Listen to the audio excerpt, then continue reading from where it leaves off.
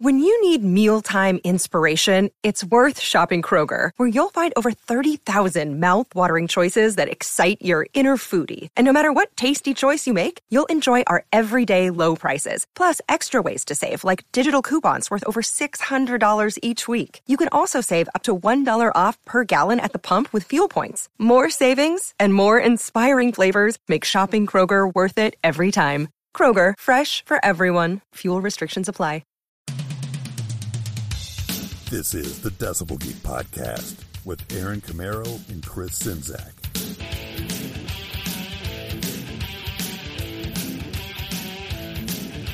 We're never teasing and always pleasing. We are the Decibel Geek Podcast. My name is Aaron Camaro. I have a Woody you could play sports with. My co-host is the man in the white vest that's making you scared, but you know you like it. It's Chris Czynszak. What do you say, brother? I was going to do the Sport No Woody reference. You stole it from me. How's it going, man?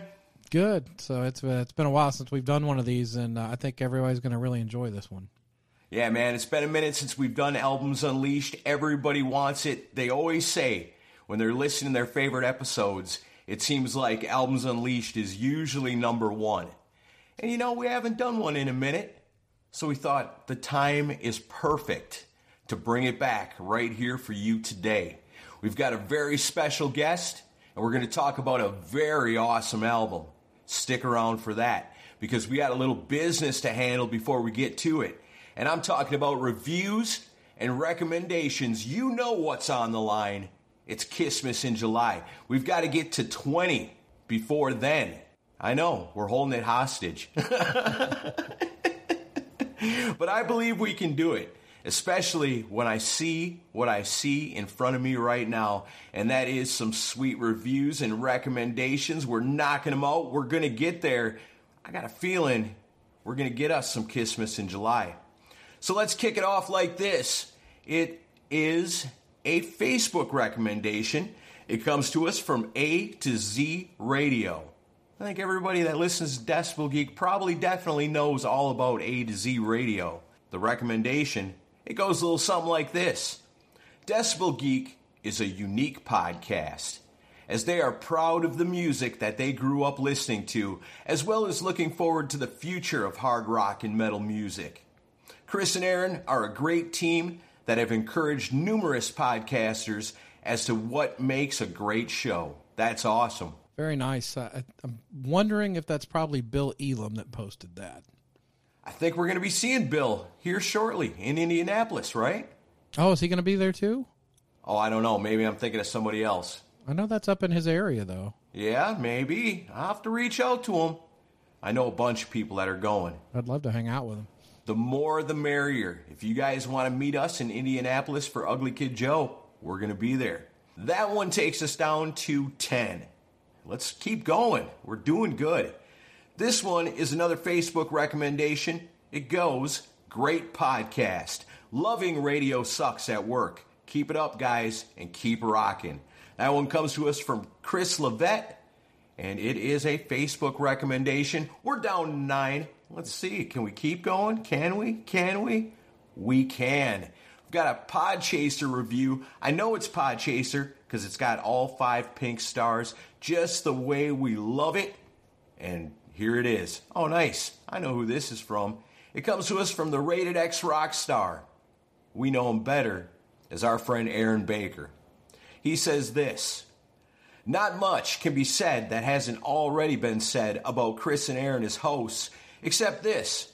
I consider these guys like family, except Chris has a Juice Newton collection, still questions me to this day.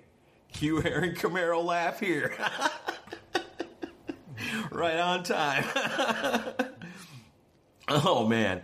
I have been a loyal listener for just about the same length as this podcast has been around, and have even been a guest host, as well as I always find myself dying of laughter at Chris's quick wit and wait with much anticipation as a new Guns N' Roses album for Aaron's laugh as a response. Lastly, Decibel Geek is like a fine wine. It gets better with age, unlike some of the bands that we know and love from back in the day. Keep up the great work, and I'll see you guys at the next Rockin' Pod. Fan-freaking-tastic. Great review. Awesome review. Can't ask for much better than that. Thank you, Mr. Baker. You're awesome. There you have it. That brings us down to 10, 9, 8 left to go. I got a feeling we can probably easily get 8 reviews between now and July, but the year's gone by pretty quick already. Don't let it sneak up on us. If July 1st hits and we've got 19, it's over. So don't hesitate any longer. Get out there on Podchaser like Aaron Baker did, or hit us up on the Facebook, like the page, give us a follow, join the Decibel Geek community, all that good stuff, and give us a recommendation on there. And we especially love the Apple Podcast reviews. 5 stars will make it count. We're going to get there. July is right around the corner.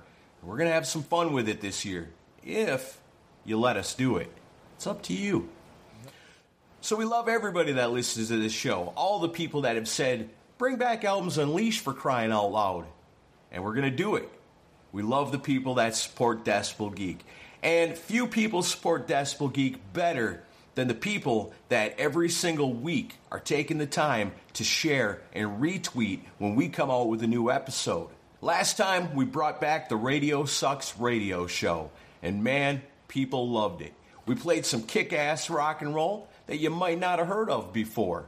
Somebody's got to play it. Might as well be us. And we love it that you love when we do it. And we know you love it because you share it, you retweet it, and that's what makes you a Geek of the Week. Geeks of the Week this week are Adam Cox, Rockin' Ron Runyon, Kristen Schimbeck, Mark Starsky, John Phillips, Mike Stewart, Shane Hebert, Darren Lanou, Ralph Vieira, Samuel Wetz, Eric Luzier, Nate Atchison, David Glynn, Shay Hargett, Aaron Baker, Steve Selepsky, Craig Turdick, Simon Catt, Mike Parnell, Keith Rockford, Brian Knapp, Sean Geek Podcast, and Obscuria Podcast, Jeffrey Mendenhall, Mark Alden Taylor, Freeform Rock Podcast, Mark and Jerry BS Sessions, David Cathy, Will Honeycutt, Joseph Capone, Victor Ruiz, Ernesto Aguiar, Pantheon Podcast, Kevin's on Fire, Jeff Mendenhall, Whiting Guitar Works, Vet Halen, Scott Crouch, and as always, the Mooger Fooger. That's right, those are our people, the best in the world. You want to be a member? It's very easy. It's an elite group you can be a part of. All you got to do is find on Facebook when we share this episode, Albums Unleashed, Dangerous Toys. You take that, you share it, you retweet it, you get added to the list, you become a Geek of the Week. You'll hear your name next week right here on the Decibel Geek Podcast. You gotta love that. Thank you, everybody. That gives us the love. So, any final words before we get to this awesome thing? Nah, I know everybody's going to have fun with this. It's a supersized episode. We talked for a long time, and Jason had tons of great stories. Yeah, it's awesome, man. I can't wait for you guys to enjoy it. So here it is.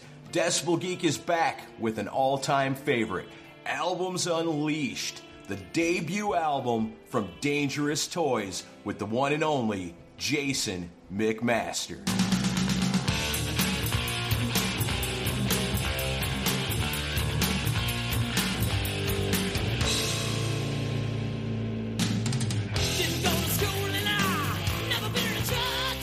Well, I don't know where you guys were in 1989. I guess I kind of do, but I know where I was. I was listening to hard rock and metal music. It was such a huge part of my life, and finding out about new bands all the time, and watching Headbangers Ball and getting turned on to stuff, and it was what I lived for. And I'll never forget the first time that I saw Dangerous Toys on the Headbangers Ball, and I was like, oh yeah, that's right up my alley. And I couldn't wait for the debut. So I'm excited today because it's the return of Albums Unleashed on the Decibel Geek Podcast. And today we're talking about that debut album from the Dangerous Toys. And I can't think of anybody better to tell us the story about it than Jason McMaster himself. Jason, thanks for coming on with us, brother. How you doing? I'm good. Thanks for having me on your show to talk about myself. Yeah, it was for me. I didn't see the first time on Headbangers Ball. For me, it was a show called Hard 60 that MTV would do during the middle of the day, and that's also where I discovered Tora Tora and Roxy Blue and several other bands. And it was the Teasin' Pleasin' video, and I remember that. And then Scared came out, and they got bigger. But I also remembered, and it was funny. I thought I couldn't remember if I was misremembering this. I remember you and another member of the band hosting Hard 60, and then I was doing my YouTube research yesterday, and sure enough, I found the clip, and I remember watching that when it happened live. Yeah, it was me and Mark, the drummer. Jason McMaster, we're from Dangerous Toys. We're your guest hosts for today's Hard 60. We got videos on the way from, hey Joe, how's it going, eh? Bang Tango, Guns N' Roses, Skid Row, Aerosmith, and Extreme. Yeah! It was kind of a quick day. They had us in there just do some like promos. That's what it felt like some drops, and then they just edited into the show. I guess we announced a couple of videos, and that was that. There was a shout out. I think I remember we played Someone Like You, Bang Tango, and I do a shout out to Joe because we're chummy, and so yeah. Yeah, I would get home from school, and it would come on like 30 minutes after I got home from school, and I would get turned on to bands they would play a lot of newer bands on that show. And it was not so much the established ones. It was, like I said, Tora Tora, you guys, Roxy Blue, several other bands, and then. But I mean, well, before we get into the album, why didn't you tell me it was your birthday on the day that we did the Rockin' Pod Expo? Oh, wow. I would have done something for you. That's why I didn't tell you. You just answered your own question. I mean, okay. Let's play along. Let's go back to that day. Hey, and by the way, it's my wedding anniversary and it's my birthday. Oh, wow, nice. Oh, wow. Is that how you would have reacted? Oh, wow. So we're that day. We're in Nashville. We're doing. I'm telling you. I just told you. And then what were you going to do? So it's just I know next time. Yeah, balloons, confetti, no pyro, but lots of confetti. More mess to clean up. Yeah. Yeah, there was already enough of one. No problem adding some more to it. I see your point. So it wouldn't have mattered anyway. Yeah. Wedding day and birthday, or wedding anniversary and birthday. It's a good way to remember both. So that's how awesome my wife is. Yeah. To let me go work on my birthday and my wedding anniversary. Yeah, that's very cool. Yeah. Yeah. Anyway, by the way, speaking of Rockin' Pod, I know I've thanked you already, but thank you. Thanks to Tyson for suggesting it to you.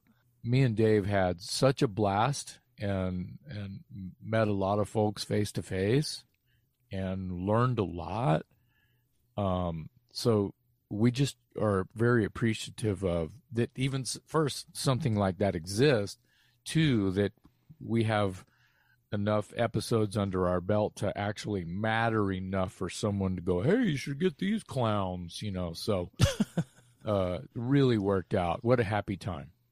Thanks, man. It was great having you, and you got a lot of great feedback on how cool you were to everybody. All the podcasters love getting to meet you and stuff. So it was fun. It's pretty easy to be nice to people that you respect and appreciate and respect you back. Ditto. All right, well, Aaron, how do we want to get into this? We've got a lot to cover with this album. Before there even is such a thing as Dangerous Toys, you're in another band called Watchtower. And then, you have to transition from that band into what will later on become Dangerous Toys. But you were in that band Watchtower for a minute. Was that a tough decision to leave one band to jump to another? And what's the process on all that? Well, I was in Watchtower when we were, me and the Watchtower guys, which has absolutely zero affiliation with Dangerous Toys Camp or people or anything. It's like from another part of town kind of thing. Literally, the musically, headspace, everything. Totally another planet. How about that? Yeah. But a couple of where do I start? High school. We were in high school, me and the Watchtower guys. I was probably 17 or 18. in Watchtower. I joined in May of 1982. And then, so there, it's basically the decade prior to the time in Dangerous Toys. I started moonlighting as the singer for a number of other bands around town that just started doing covers and such.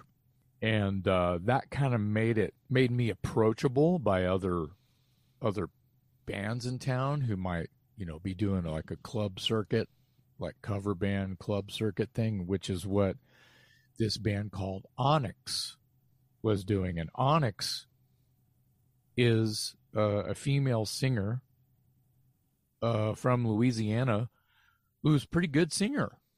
She was the singer for what turned into Dangerous Toys.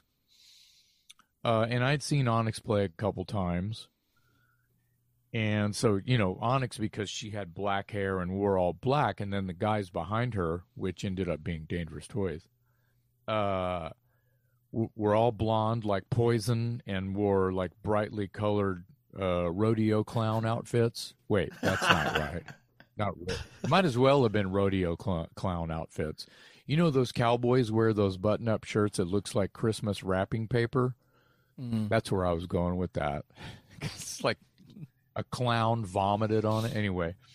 So the clown thing goes back a long time. Well, I'm just I see what you did there, but I'm not really relating. The guys in Onyx they look like Poison a little bit. Brightly colored dress. There you go.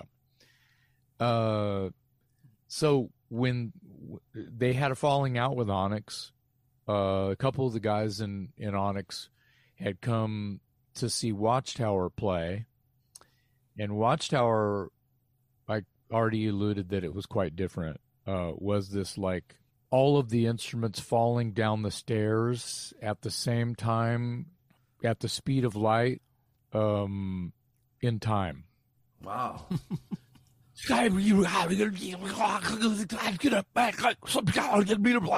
With me singing over it. They were like a thrash metal band? Correct. Pioneers of progressive thrash metal, arguably, for anyone who wants to flex and start a fight with those words. But you can ask Mike Portnoy. You could ask Chuck Schuldiner of Death, but he has sadly passed away. But those were our championing fans, the guys in Atheist, the guys in Cynic, any progressive band that sort of was happening in other scenes at the same time. They will tell you. I don't need to tell you. But somewhat of a pioneer. There's a book called Mean Deviation that you guys, I think it might be out of print, but if you can find a copy of that, you'll learn a lot. Mean Deviation, 4 decades of progressive metal. And, of course, Voivod and bands like that are in there. Metallica, Queensryche, and Merciful Fate, and Megadeth, they're all mentioned in there. Pretty much anybody who had like 9-minute songs with 10 different riffs in one song are in that book. So I come from that. And I made a record with them in 85, worldly underground, critical acclaim, a lot of rock fanzines, magazines. This is before we were in glossy magazines. It was fanzines. It was tape trading and underground stuff. Some of them didn't, even if it was a thrash magazine, they didn't know how to review our record because it was quite different. They didn't know where to put us, right? What section does this go in? What kind of metal is this? Kind of a thing. So, fast forward back to where I was. A couple of guys in Onyx had come to visit me at my job, which was I worked at a place called Pantera's Pizza. Wow. Foreshadowing. And they were a local chain. There was a south and a north location. Here in Austin, Texas, and they show up, and I thought I recognized them, and I was like, hey, can I help you guys? And they were like, oh, we're here to talk to you about singing for our band, and here, here's our number, and I'd go, oh yeah, I've seen you guys. You guys are fun, blah, blah, blah. So I ended up, working with them because what they rolled out was we lost our singer. We have shows that that are booked that we want to do that we can still do. Of course, we'll have to change the name because, the singer, that's what she went by, was Onyx. And I said, I get it. But this is how we fucking eat. This is how we pay bills, is do a club circuit thing. And I was like, oh shit. And I was like, okay, well, let me call you guys and we'll just get together and jam and play some songs and whatever. So that happened. And then I got comfortable and they played me some songs that she had written the lyrics for without her singing on them. And I was like, oh, let me take those home. And I think Here Comes Trouble is the first lyric I wrote over one of their songs. And I think that song originally was called No More, or No More, No More, or something like that. I was going, did you guys thank Aerosmith? Because they have a song called No More, Anyway, great song. I love that old Aerosmith. First 4 albums are shit. Anyway, so stuff like that started to happen. Then we got a call to do a gig, and the guy was like, well, what are you going to call yourselves? And we're at the drummer's house, and it's like they're on, he's on the phone. What are we going to call this shit? And me and Scott are over there going, I don't know.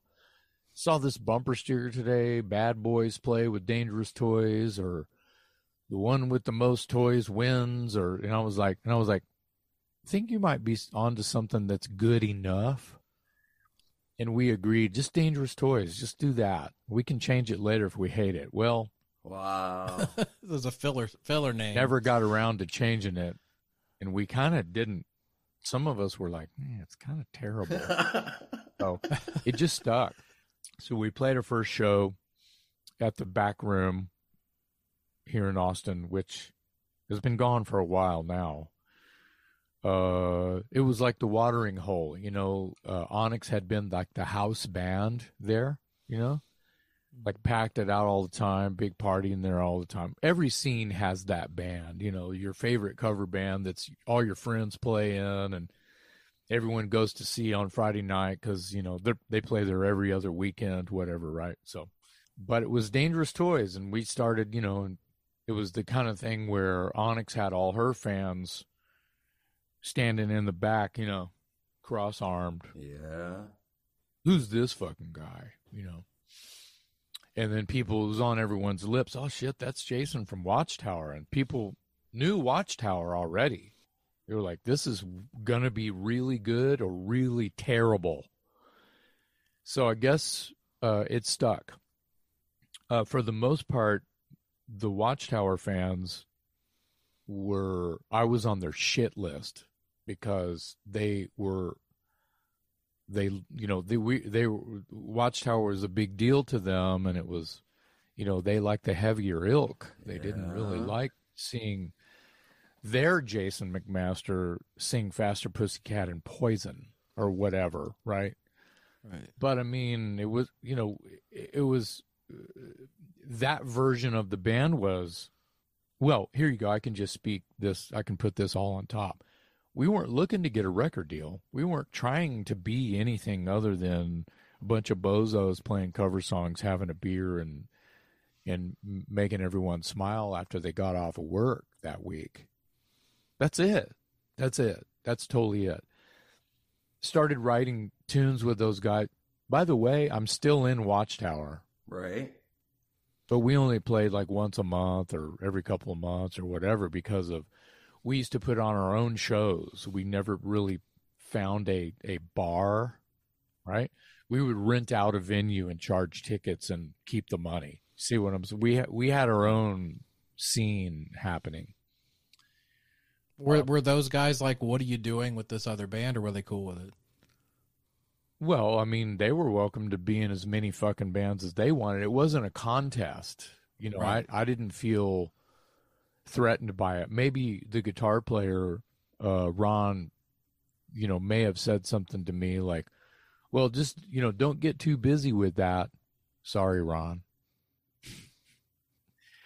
because, Lemmy once said, and he may have stolen it from Nietzsche or something, but Lemmy said, be careful, your biggest mistake will be what you're known for. That's wise. There's some wisdom in that. Well, if Dangerous Toys was a mistake, it was pretty fun mistake.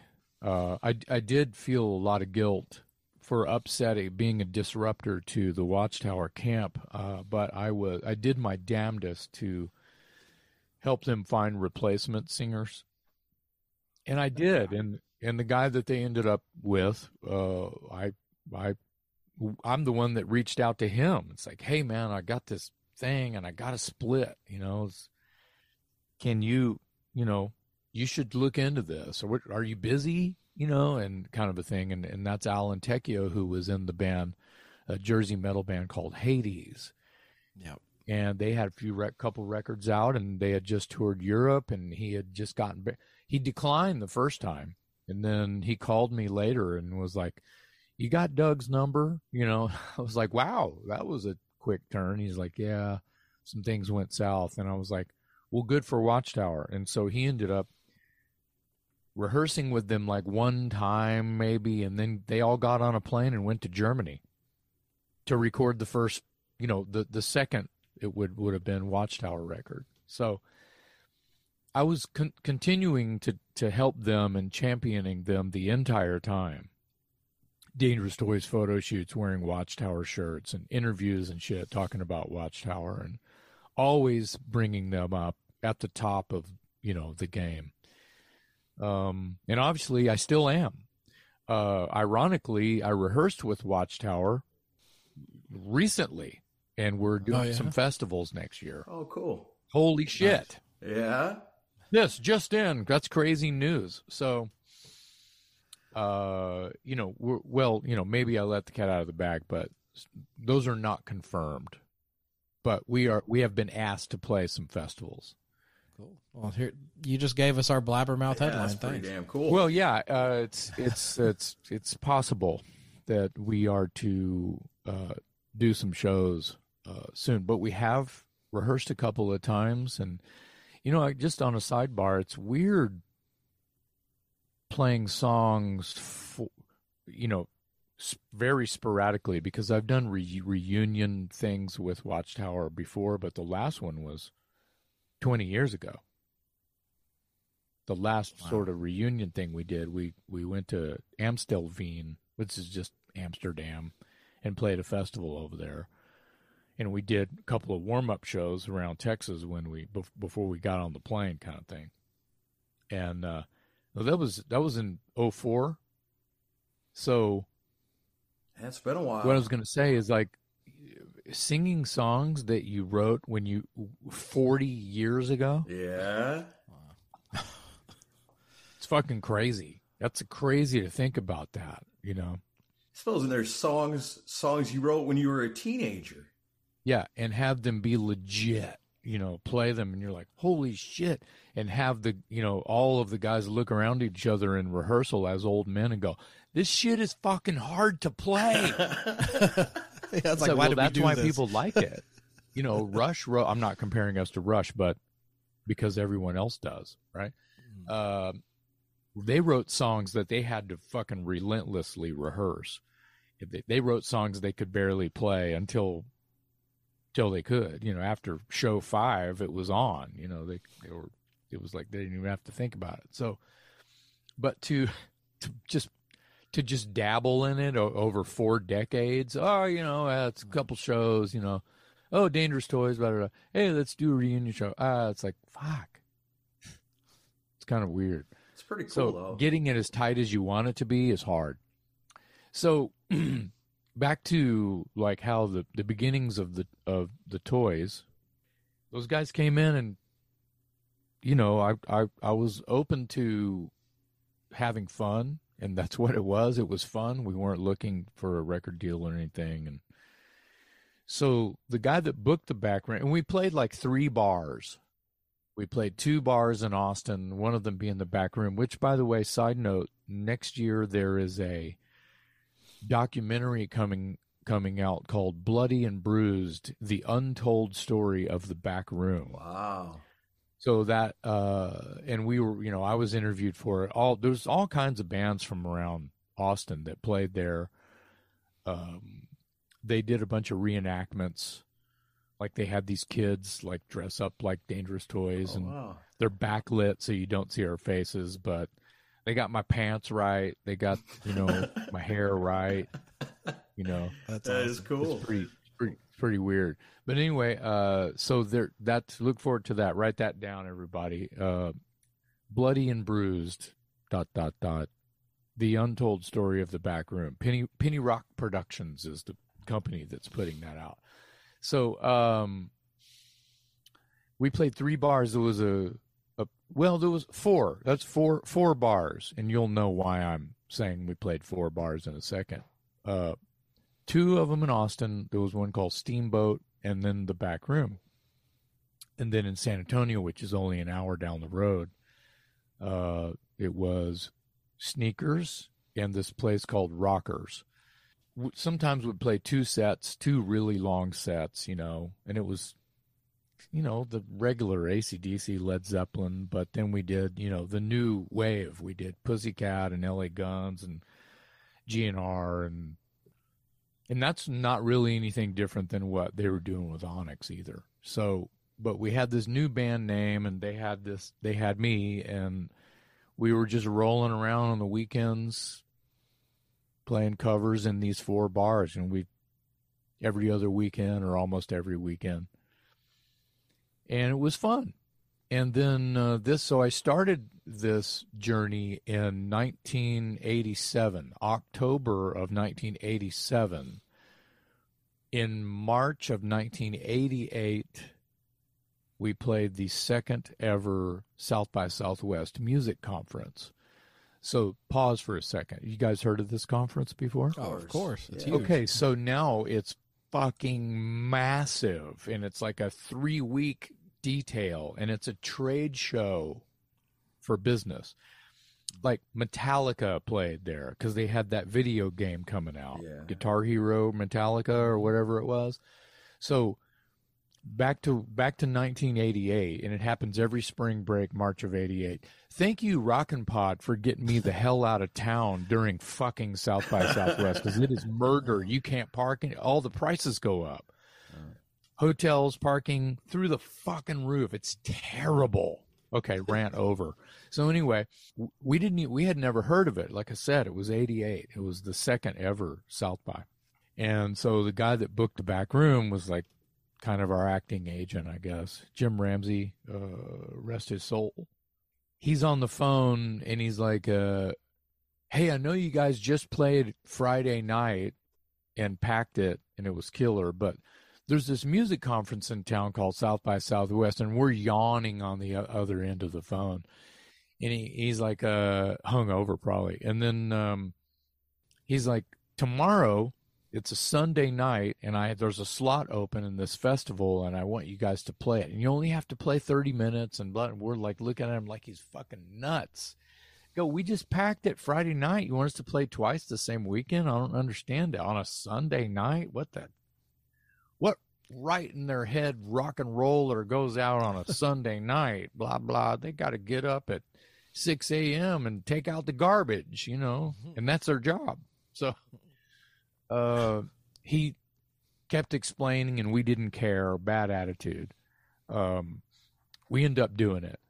So it's a Sunday night at the Back Room. We just played there in front of 600 people, and he's like 30-minute set, and we played covers. We played a handful of original songs. Teasin' Pleasin' might have been one of them. Outlaw might have been one of them. I don't even think we had Sportin' a Woody yet. Maybe. It was early. That's early game. That's early in our game, when you think about the foray. So we played 30 minutes. It was like 15 people in the club. And we still didn't know what the hell. South by what? We still didn't know. Yeah, you're like, why are we doing this? Yeah, we did. Bad attitude. I think I was drinking singing with a beer bottle. We were not on top of our game because we had this bad attitude about it. I guess we played okay. we're not a very good band, in my opinion. I think that's people like that. People like this kind of loose rock and roll, bad attitude, you know. Yeah. I mean, whatever. I'm too close to it, right? So, and I was probably cursing. That's shit. It was just shit attitude. So we're done with our little set. Maybe 2 people at the front of the stage. I love you guys. You know, they saw us Friday. I can't believe you're playing again. You know, it's like never went to sleep from Friday night. And the rest of it was just like, who the hell are these people? So we get off, and the guys are in the back schlepping some gear out, and I'm standing over against the wall because there's not really like a dressing room or anything. It's like you got a stage, and then you got the wall, and then you got the back door, and that's it. It's an alley where you load. And I'm leaning against the wall. Not on my phone, because cell phones did not exist. Right. This lady, Celine Armback from SBK Songs, which was a publishing company, approaches me and introduces herself and says, I love you guys. You guys were great. I would love to sit down with you guys and talk about a publishing deal. And my mouth is agape. I'm like, what? My reaction was, I'm not in this band. I'm in this thrash band called Watchtower, and I'm just a fill-in. But if you want to go talk to those guys, they're right there. They're literally 6 feet away. That's Tim, and that's Mark, and that's, you know, just go talk to them. And so she did. So it was kind of like, I kind of was a dick. Well, probably not, but I was short with her, right? And so she's like, okay, well, thanks. Great set. And I was like, wow, thanks. Okay. Goes over there. I didn't even think about it. I didn't think twice about it. Weren't looking to do anything like that. Not even on my mind. I'm the singer for Watchtower. Yeah. I get a call the next day, and it was Mark. He goes, hey, man, that lady was legit. And I'm like, what? And he's like, yeah. Wow. And I'm like, holy shit. So in the meantime, a friend of mine named Julie Hillen had a cassette tape of Dangerous Toys playing live on the radio. It was recorded on a cassette radio boombox. There's this thing in KOBJ is the rock radio station in Austin. They've been around forever. It used to be Album Rock, kind of been around forever. They had this show called Local Licks. Well, it was called Local Licks Live, and they would mic up a band and you'd play. Well, we did ours at the back room, so it was easy. It was just like a normal, regular gig, and it was really early on when I was working with the Toys. And I think I went by a different name, and the DJ was going around the room like, hey, man, what's your name? And, you know, hi, I'm Mark Gary, play drums, Dangerous Toys. Hey, what's your name? I think I said, my name is Andy Luck, and I'm the singer. Andy Luck? Andy Luck. Like Andy Luck lately? Have you had any luck lately? Like any luck? Andy Luck. Oh, boy. Andy Luck. I think for a second I called myself Billy Boy. My first name is William. Well, see, they were dressed up like Poison, I mentioned earlier. Yeah. So I went into it kicking and screaming. I was like, I ain't dressing like that. Fuck that, you know. And they were like, well, let us tease your hair up. Let's get you looking like a maniac. And I go, all right. So I wore like bullet belts and combat boots, and I looked like fucking rogue male. Remember that? Leather vest, and just, I looked like the Road Warrior, but my hair looked like a bomb went off on top of my head. And there's some pictures out there floating around. Please don't Google them. Oh, I totally am. For a very short time, we were pretty fucking glammed out, and very much like I sort of was playing a character, you know, and that might have been Andy Luck. Yeah. So anyway, this live recording, and then on the other side was an 87 demo, 4 songs of Watchtower, and they were studio recordings on one cassette. Julie Hillen mailed that to Los Angeles to a management company called Tapco Entertainment. And I knew that she had done that, but I had no judgment. I didn't care either way. And then And then this South by Southwest thing happened. So it might have been a week earlier that this management company had received this tape. I'm getting my timeline off maybe by a week or two, but it happened fast. So let's say Tim Heine from Tapco Entertainment, that story goes like this. Imagine, if you will, the old mogul type desk management office, and you've got this cool desk, and you've got just stacks of demo tapes that he or she has received. It was exactly like that in my mind. Imagine the brick cell phone with the curly Q wire in some early 80s Corvette, and it's 1988, and you're a manager, and you manage, and this is true, he managed Y&T, he managed Keel, there's a bunch of other, he ended up with Rat and Cinderella as well, but wow. So Tim Heine, badass, he's a badass. So we didn't realize all of these things because it was just a phone call that resulted from Julie, my friend, sending this tape out there, and he pops in the tape driving on the 101, driving back out to Ventura where he lived, and he pulled the car over and got the phone out, and he's like, called his office, and he's like, find out who the fuck this is. He heard Teasin' Pleasin' on that live, the first song, Teasin' Pleasin', and he stopped and called, and I think it was the kind of thing where Tim would, if he didn't like it, he would hit eject and chuck it out out of the window on the highway. In my fantasy brain, right, that's what.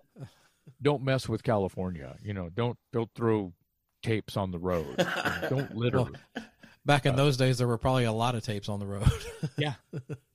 So I've seen a few tapes crushed on the highway before. So I usually pick them up, make sure they're not mine.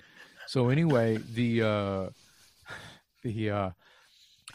wheels were rolling whether we wanted them to or not. So he called his office and found out, and then we heard from Julie, hey man, he really dug that. And the first thing out of my mouth was, did he listen to the Watchtower side? Wow, yeah. Right.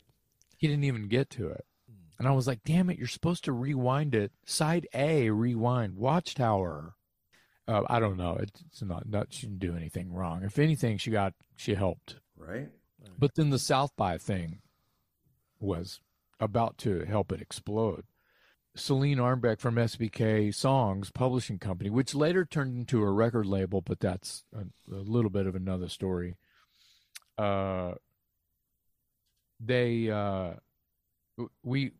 said, well, have you ever heard of Tapco Entertainment, to Celine? She's like, no, what's that? We go, well, you guys are both in Los Angeles and you guys don't know each other. You guys need to go have a coffee. So we gave each other their numbers, and they hooked up in Los Angeles that week, and they got together for dinner or something. And they said, wow, we should do something with this.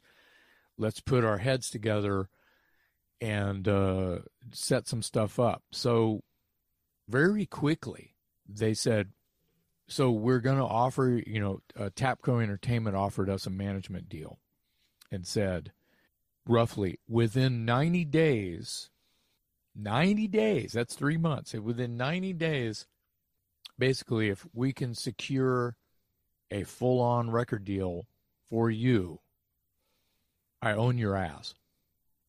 Yeah. And in 90 days, I do not secure a, substantial record deal. We shake hands and we leave the ring. It's over. And we looked at each other and we really got nothing to lose. Who's going to sign this piece of shit? Because we were so young and green, and even though I had a little bit of experience and had a record or two out by then, and that doesn't matter. You don't know shit just because I've been in the recording studio. Yay, me. Yeah, you don't know shit. So I was 21, so I think I had turned 22 that March of '88. So we say fuck it, and we sign it. And I have to tell the Watchtower guys about it, and they were not pleased. And I said, I'll let you know if anything further happens. And they were like, God damn it. And I was like, I know, God damn it, this kind of sucks, but it's a big what if, right? So I tried not to think about it too heavy. And they started setting up showcases. We showcased for all of the major labels. This is before any merger had ever happened. This is in 1988. April, May, June, July. We at the back room. We showcased in our hometown, in the club we pretty much owned, and they came to us and they wined and dined us, and all of them said the same thing. You guys are great, man. Gonna be the next Guns N' Roses, and whatever they said. Yeah. I have red hair and tattoos, and I sing real high. It was They weren't hiding it, holding it back. That's where the industry was kind of headed, because Appetite finally broke. That record's from like 86, right. Early 87, and it finally broke. Yeah. Took a year or so, right? And I had already seen them play a couple times. Saw them in a club, headline, and I saw them open for the Cult on the Electric tour. Nice. And they were badass. It was like seeing a punk band back then. Right. Raw, they were pissed, bad attitude, late, starting songs over, whatever. It was fucking awesome just to see that rawness, Anyway, it happened. We ended up going with Columbia, and that's where the wheels start rolling even faster. So I have to leave Tower, and then I'm trying to help them, and then I'm also packing my bags because we have to pick a producer. We ended up with Max Norman. He produced this song. What's that song? Crazy Train? You guys ever heard of it? He's an absolute legend. Yeah. Okay. Well, apparently he was a big deal. No, I love Max, and of course I was familiar with his work. Jesus Christ. He helped us really get where the band needed to be because he told the truth. He worked us like horses. Yeah, I was going to ask if he was a taskmaster and really stayed on you. Yeah, he was like, you can do better. Again, I'll go, that was 50 takes. I'm getting tired. Yeah, fuck that. Again. Yeah. Okay. So when you say you had to choose a producer, was Max Norman like in a pool of guys that were offered to you? Well, it wasn't, since it was our first record, and maybe the label had already worked with him and thought he would be good, and his name sort of rung a bell with us. Yes and no, but the idea behind all that, like for the second record, Hellacious, there was definitely a pool of, it was a short list of names, and we even went to dinner with a few of them, and ended up with Roy. But nothing against Roy Thomas Baker. He's a legend. Yeah. He did that band. Let's see, what are they called? Queen. Yeah. I have to laugh because my life is a dream. Right. So we probably should have gone with Max a second for continuity, because I really think he would have brought the songs out a little better. Or he would have said, you guys ain't ready yet. You need to go back in the garage and write about 8 more good songs. And he would have been right, in my opinion. About Hellacious, not to dawn on that, but Hellacious is like half cooked. Like half the songs are really good. Best of Friends, Give Me No Lip, Gunfighter, Sugar, maybe one more. Line 'Em Up. And then there's the other. One's a cover song, which was, a lot of people love that cover. The Bad Company, Feel Like Making Love.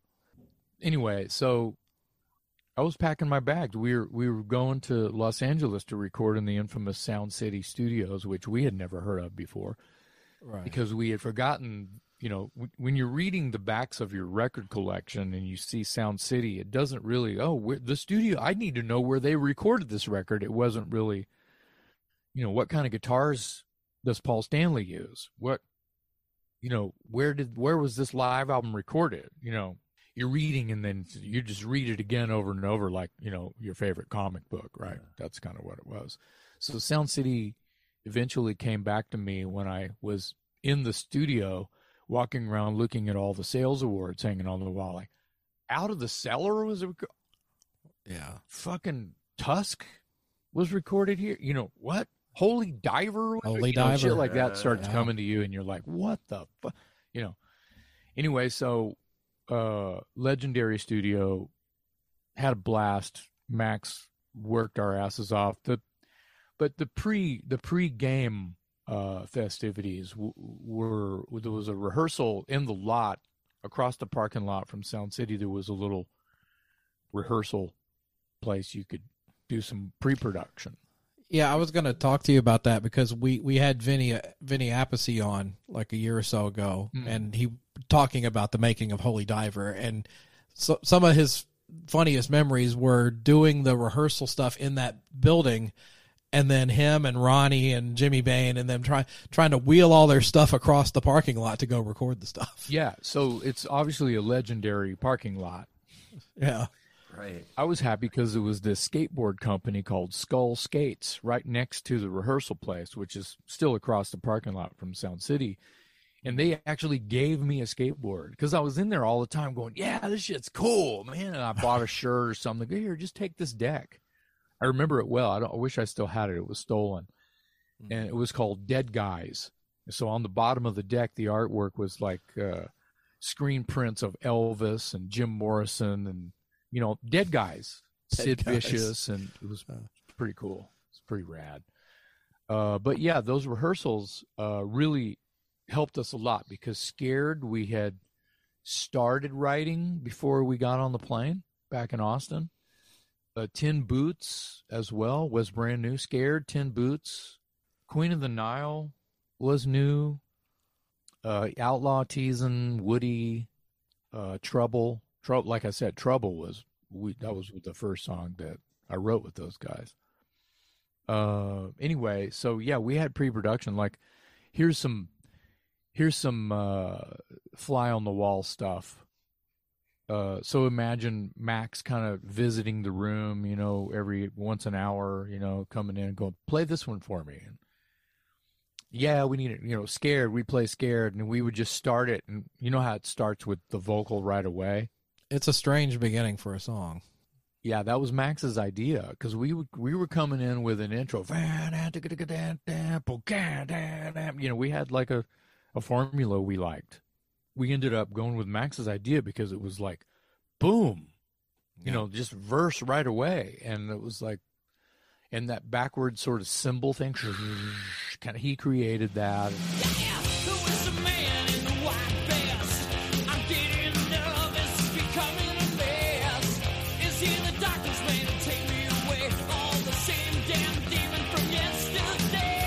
That was his idea because it kind of was, how we do it live is 1, 2, 3, boom, and that's fine. Fans are ready to sing that. They don't care how you start it. Tin Boots, the halftime, I call it the mosh part. That thing.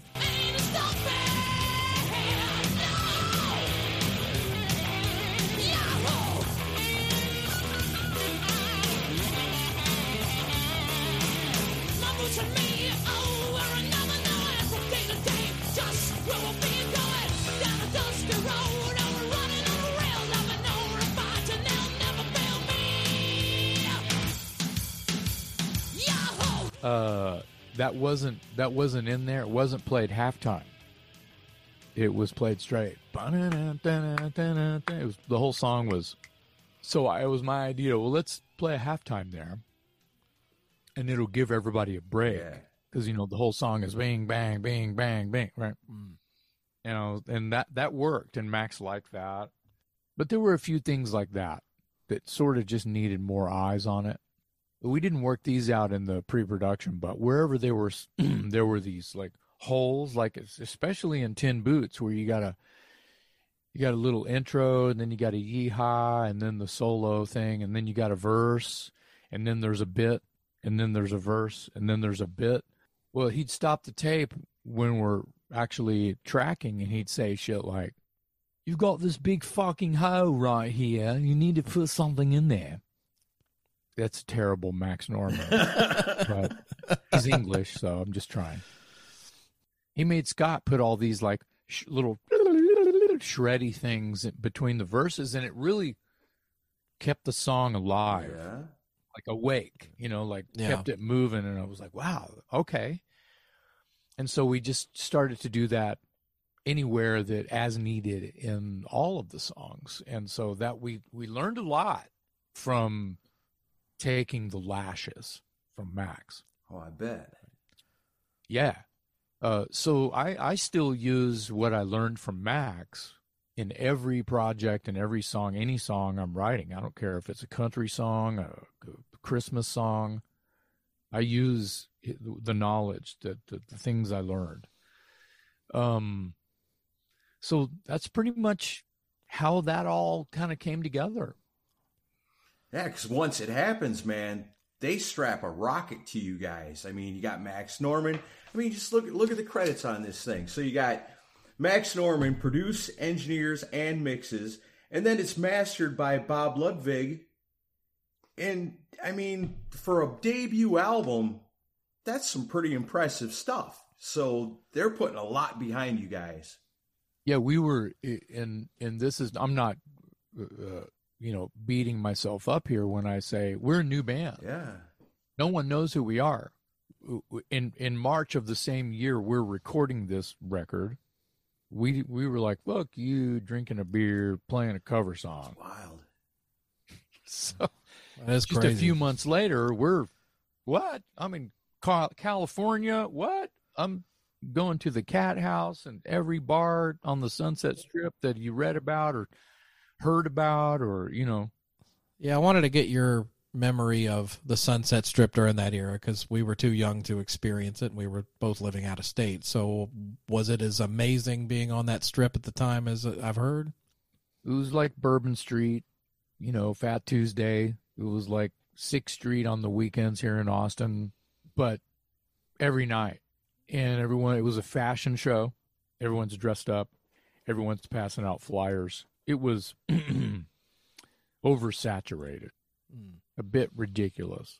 And you could see famous singers and guitar players holding court on different corners, like all night long. Like I ran into David Lee Roth. Well, not ran into him, but he's literally, the lights are off. They're standing in front of the rainbow. What they is like an Amazon blonde, to be straight, not very good looking, but just looked like a wrestler. Total Amazon, raw, looked like a wig, just blonde, just platinum hair out to here. Was probably somebody that worked at a bar, or had a show, or, their own show. Could have been in a band, but it was just some crazy big lady. And David Lee Roth, and then his bodyguard, just a big dude. And there's a limo parked there, of course. And they're just shooting the shit, and it's dark. But I realize as I walk past, that's David Lee Roth. And I have a little point and shoot 135 camera in my pocket.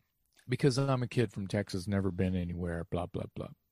Actually, I had been to Los Angeles before, but not on the Sunset Strip. I was out hanging with some friends and who were in the, closer to the scene that I was part of with Watchtower. Gene Hoglan, Dark Angel, Testament, Death. Amazing drummer. Keep going. Yeah. Amazing person. Yes. Michelle Meldrum, who's passed away, played in Phantom Blue. Played in a band with Gene Hoglan called War God before he joined Dark Angel. Anyway, basically Phantom Blue kinda turned into what is now the Iron Maidens, because Linda McDonald was in Phantom Blue. Anyway, so that would have been in 87, like summer 87, late 86. Yeah, 86, 87. I had been out there a couple times. But not in this capacity, not in this scenario. So did you take a picture of Dave? I went up to David Lee Roth, and I looked up at was obviously his handler, and they were laughing and having a great time in the dark under the porch. The porch lights is out. It's late night, like late. And I looked up at him, and I was like, do you mind? And he was like, didn't even break conversation with their laugh. He's in the middle of a laugh, and he's like, Get out of here, kid. Oh, Get out of here, kid. And I was like, bummer. And I said, well, can I at least shake Dave's hand? He's like, Dave just put out his hand like royalty. So I kissed the ring. Not literally, but I shook a limp, doesn't care. Get out of here, kid, kind of a thing. No one was rude. Yeah. It was just, once I'm nice to you, then everyone else who's walking by is going to come over here and, Right. flies to shit. You were probably the 150th person that had come up to him that day. At least I wasn't bum rushing them. I tiptoed into their situation. And I said, I said, it's probably not cool to take a picture, but I walked away and then I backed up and went click and I might have run like a kid. And it was dark. There was no flash. So you could I don't have the picture anymore, but I printed it. I knew it was David Lee Roth. I didn't care what anybody else said. Look, it's my picture, Right. David Lee Roth. That's an underexposed shit. That could be anybody. I mean, yeah, the strip was kind of crazy. Too many bands, so much going on. So at the time you're there, I mean, are you guys known in the scene? Because are you coming in like an outsider, or that nobody knows who you are, or they That's treat exactly you like it. shit? Or... That's exactly it. Yeah. No one knows who we are. We were going to the cat house, basically telling people if we wanted to get any treatment, we would have to like beg because no one knew who we were. Yeah. But if there were industry people out there that everyone else knew, it was easier for us because there was a hint of red carpet, because they were able to lean into the door person and go, hey, I've got my boys here and they're signed to Columbia. We just picked them up and they're going to be happening. The shit's great. Blah, blah, blah. They'd be, oh, that's cool. Hey, nice to meet you guys. So there was a lot of that. And then a year later, it was like, come on in. So yeah, we were no one when we went out there.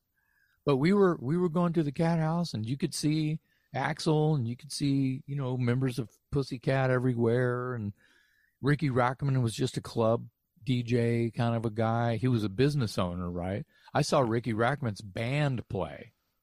Oh, yeah? I saw him sing. He had a band called Virgin. He'll be the first one to tell you that they weren't very good. But I love Ricky because he's like that. He's honest and straight and loud and wears his heart on his sleeve and tells you what he thinks and tells you the truth. So yeah, it was interesting. There was that going on, and this was during the recording, and there were some nights that I knew that I had a big studio day where I wouldn't go out, but we were young and stupid, so we went out all the time.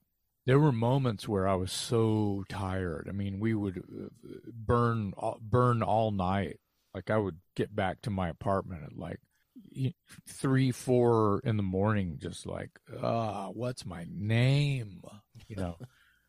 But I wouldn't have changed a bit anything because it was a learning experience. It was I was living a very fast dream as a young rocker, and it was kind of cool. And I'll never forget it. And I'm glad that some of us had these shitty little cameras because I still have the photos of just hanging out at Sound City and what have you, and going to the Rainbow with Max Norman because people knew him there. Let me ask you a couple things about some of the songs. I was never a lyrics person growing up, so I never really delved into what lyrics were, and then just recently I realized that Scared is actually a tribute to Alice Cooper with several, references to his songs in there. Mm-hmm. I'm assuming that you grew up a big fan of his. Well, I feel like as much as anybody. I mean, I can't remember the first time I actually had albums by Alice, but I had a couple of 45s. That's how old Alice is. Yeah.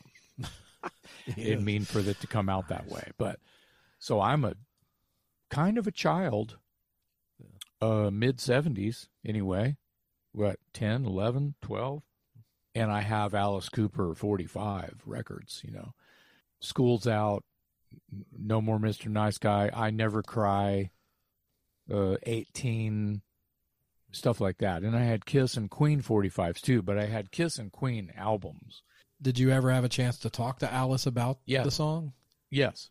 And he appreciated that very much. The truth is, and you'll hear it here, not first, because I've said this before, but the truth is that I was on a huge Alice kick during this late 80s time. I had picked up a bunch of vinyl and was back on this resurgence of Alice. But in the 70s, when I was young, as I started to say earlier, it's true that I would go to the skating rink and they would play Bee Gees and Kiss and Elton and Alice Cooper and Queen and, you know, Bye Bye Miss American Pie. You know, they all that AM Gold, which all of the bands were on AM radio. AM Gold, it was Beth and Detroit and Rock and Roll All Night and 18 and School's Out and Saturday Night Fever and Shadow Dancing and you know, all that old early soul and funk and hard rock and what proto metal they would play at the skating rink. And I was like, this is the greatest thing. This is the greatest time to be alive. I was a fan of Alice, probably as much as I was anybody else. But I had a lot, well, like I've already fessed up, I had Queen and Kiss and Elton coming out of my ears. So as far as record collection. So to fast forward to me writing the lyrics for Scared, I was on this big Alice kick. So Mama's Lace and Whiskey, stop. Lace and Whiskey, that's an album title. There's a lyric somewhere, it might even be, I can't remember what song it is, but in the whisper part, in the breakdown of Scared, I say, why are these bones on the floor? And then I say, for some odd reason, I say burgundy and white. And I swear those are from, I'm plagiarizing. Those are from Alice lyrics. Somehow, some way. That's imagery, right? Roses on white lace. Yeah, could have been, but there's something. There's a lyric it might be on a song on Killer. I can't remember, where he uses the line burgundy and white. Oh, okay. Describing the color of something, which could be blood on lace. Burgundy and white, that's what that sounds like. Sounds like spilt wine to me, but yeah. So that's what I love about Alice, is he's able to paint pictures and take you into a movie that you don't have to watch. It's audible, right? Yeah. Incredible lyricist, yeah. Yeah. The biggest one that no one ever gets or seems to just miss is the very first line in the song, "Who is the man in the white vest?" I got to get out of here. It's a straitjacket. The White Vest, Ballad of Dwight Fry was a big one for me. Dwight Fry, yeah. Love that song. Mm-hmm. Well, he's in a padded room and wearing a white vest, a straitjacket. Right. Yeah. I got to get out of here. Yeah.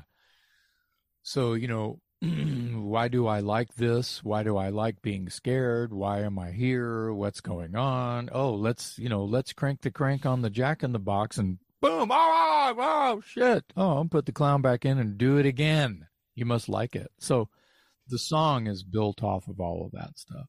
And then some of the other songs, Take Me Drunk, I'm Home. That's a stupid bumper sticker in a truck stop. Yeah. That's a truck stop. But we did that all the time.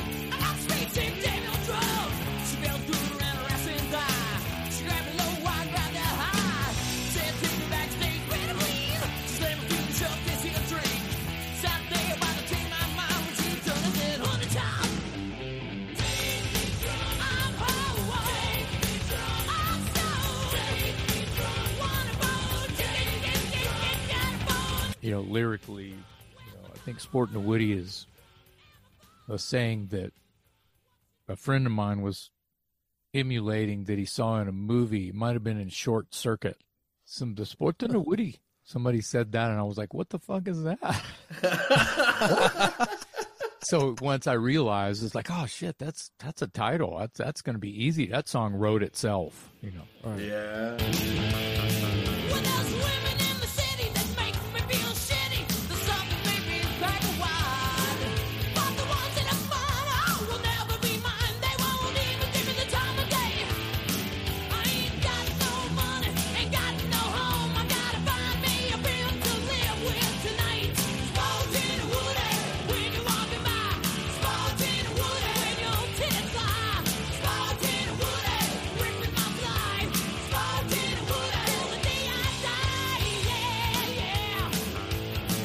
Why was there no video for that song? There wasn't a video for what? Sporting a Woody? Well, it's a song about dicks, I guess. If Aerosmith can do, I guess I answered my own question. I guess if Aerosmith would have made a video for 10-inch record, big 10-inch. I mean, yeah, and then ZZ Top with pearl necklace. They got it all. Yeah. Slip inside my sleeping bag. Yeah. Tube Snake Boogie. Tube Snake. There you go. Tube Snake Boogie and Sporting a Woody and my big 10-inch. That's obvious. Those are things that, you know, maybe videos shan't be made of. Yeah. And that's a song, too, that takes me back because I'm still pretty young. I'm still living with my parents and I'm listening to all this music. And there'd be some songs like, oh, don't let the parents catch me listening to this one. Or you giggle when you listen to it. I'm the Man by Anthrax. You know, me and my buddies always felt like we were getting away with something by listening to that. Or Wasted Rock Ranger by Great White was another one that you'd always kind of like giggle at and be like, don't let the adults hear you listening to this. Sporting a Woody, music by horny young dudes for horny young dudes. Sure. I loved it. And girls, too. Yeah. They loved that song. Yeah. So that's it. And like the big Vikings, nowadays you at a Dangerous Toy Show, you see the big like tattooed biker looking guys with long beards, you know. They don't have any hair anymore, so they grow it on their face. And that's fine. That will be me soon, probably. So the point is that I'm making is they know all the words to the ballads. They know all the words to Queen of the Nile. They sing Queen of the Nile with me. I was wondering why that was never a single, because that has radio play written all over it. Ironically, there was a single for Sportin' a Woody, and this is so stupid, but they edited the word shitty. There's women in the city that make me feel shitty. So the word shitty, they had the women in the city that make me feel, you know, it's totally stupid. And then there was a version, women in the city make me feel beep, where they beeped it out. And it was just, I was like, what? This is, who cares? What? So I laughed at the label. I was like, you really think that this is worth doing these edited versions and just so you can make this song a single? Their argument was, dude, it's a fun little boogie woogie song. People love this song. And I go, well, I get that. And I can be proud in that extent. But for you to go beyond art form and fuck with it just to get it somewhere else that you think it's going to, and it didn't really fly. It was a CD world, so there's not really a B-side, but it was the B-side of Queen of the Nile. They did try to push Queen of the Nile as a single, but it was late in the game.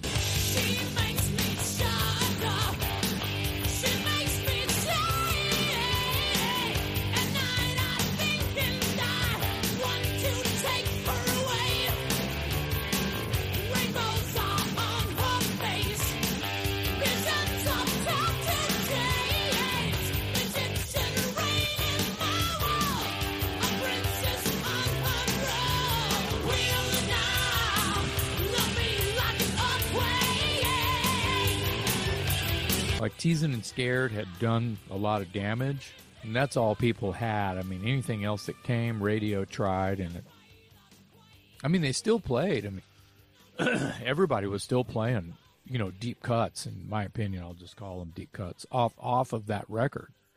And they were Queen of the Nile and Sportin' a Woody. But Queen of the Nile lyrics came from an obsession that I had with, that I still have somewhat, with Egyptian folklore. The pharaohs and Cleopatra and the sphinxes, and almost like mixed with sort of like spells and, you know, their the tombs and all the gold and the idols and the masks and the, you know, and I thought it was beautiful that they were so glammed up. Their religious beliefs were so glammed up. You know, everything's gold and painted, and they buried everybody with food and wine and gold, you know, and crosses and, you know, talisman, and, you know, they were serious about it. So that lyric kind of comes and it spins on the Cleopatra thing. But do you guys remember the George Michael video, Father Figure? Oh, sure. You remember the model that was in the video that had the Cleopatra haircut? That helped me go, oh, wait, it's Cleopatra's thing, you know. Yes, I'm a George Michael fan. Yes, I'm a Wham fan. So every time that video would come on, I would watch it, and that was sort of somewhat of a weird inspiration. If it wasn't, I wouldn't have brought it up. But that tied in with the stuff I was into already, was kind of helped me create that storyline. And I love those lyrics. It's probably some of the best lyrics I've ever written. And if you notice, I feel like the rhyme scheme is kind of weird. It doesn't really. It is weird. Not all of them rhyme. Not all of those lines rhyme. And I left it, and it was based on audible emotion instead of actual rhymes. That's pretty cool. I always like that one. Another song on the album I like that we haven't really talked about yet, it's got such an awesome groove to it. It's one of my favorites on here, is Feels Like a Hammer. Yeah. Love that song. Yeah. Yeah, that was I'm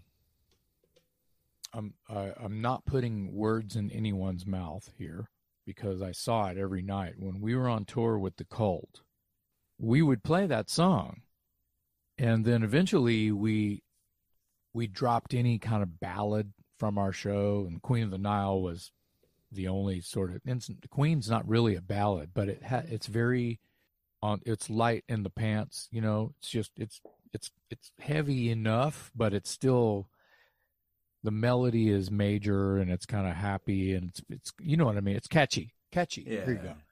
But we were on the Cult tour. We were playing Feels Like a Hammer like every night. Queen was in there too. I can't remember what songs we weren't playing, because we only had 40 minutes of music anyway. It was our first album, right? Ian Astbury from the Cult be on the side of the stage over here. So I'd be facing the audience, and like corner of my eye, oh shit, Ian's over there watching us every night sing that song. Love that song.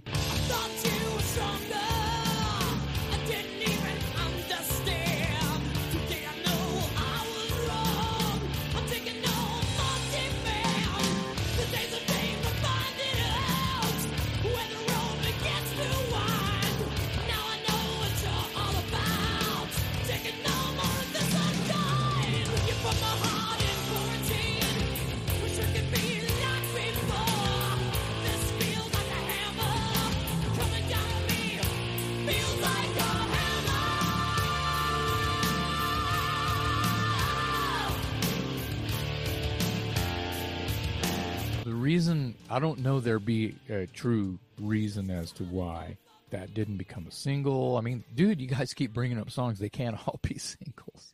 Well, I mean, yeah, but, you know, you got to have some tracks that are a little bit deeper that are awesome, and I just think that's one of them. They don't all have to be singles. I just think they're great songs. I appreciate that, but there were other outside people who had my respect. I don't know why that's not a single, you know. I wasn't pointing at you guys. No, well, Paula Salvatore is listed as the backing vocals on that song. Who is that? Yeah, that is the receptionist at Sound City. No kidding. Wow. Yeah. Max had done a lot of records there, and they were friends. But she's a singer. And I believe she's the manager now at Sound City, like the new refurbished Sound City studios. I think she's the property manager there now. That's cool. And she's in the business, she's in the record business, so she's a performer as well. Fairly recently, you know where it was? It was at Rockin' Pod. Someone walked up to me and showed me the Toys CD, and it had Paula's autograph on it. Oh, really? Nice. They had run into her somewhere and figured out who it was, put two and two together and brought it up, and holy shit, and had her sign it. And she was like, what? That's crazy. And who knows? She may have forgotten all about it. Maybe not. Who knows?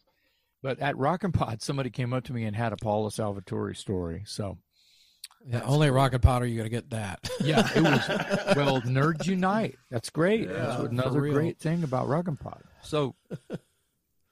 So yeah, me and Mike harmonized really great. Mike Watson, bass player, harmonized really great together on everything. Scared, all anything in there, on there, it's me and Mike. And he's a great writer. He wrote the lyrics for Give Me No Lip, and I know that's on the second record, but he wrote Best of Friends, also second record. But on the first record, he wrote lyrics for Tin Boots. There's more, I'm just going blank. So Max is like, why don't we try getting a different vocal on here, like something that's just a bit of a different timbre and color, and that way it'll give it a slightly different spin. So he got Paula in there, and she ripped on the chorus a couple of times, and that's all it needed. And Mike Watson is still in there, but there's like a 3-part harmony now on that chorus that's not there when it was ever played live after that. So in the studio, there's actually a 3-part instead of a 2-part. But that's who that is.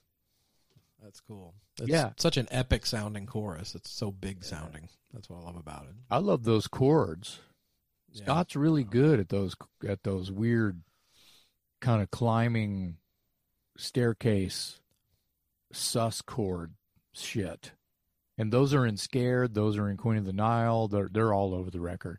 I think he got it from this guy Eddie Van Halen. You heard of him? I think I've heard of him. He got some of that stuff from this other guy, Warren DeMartini. Mm-hmm. Yeah, they use that a lot. Eddie and Warren do that a lot. George Lynch does too. Right, I was just gonna say that. Yeah.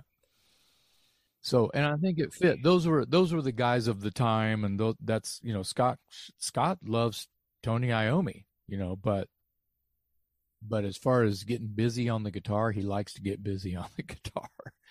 So those guys were staying busy and still being colorful without masturbation. No, it's good stuff.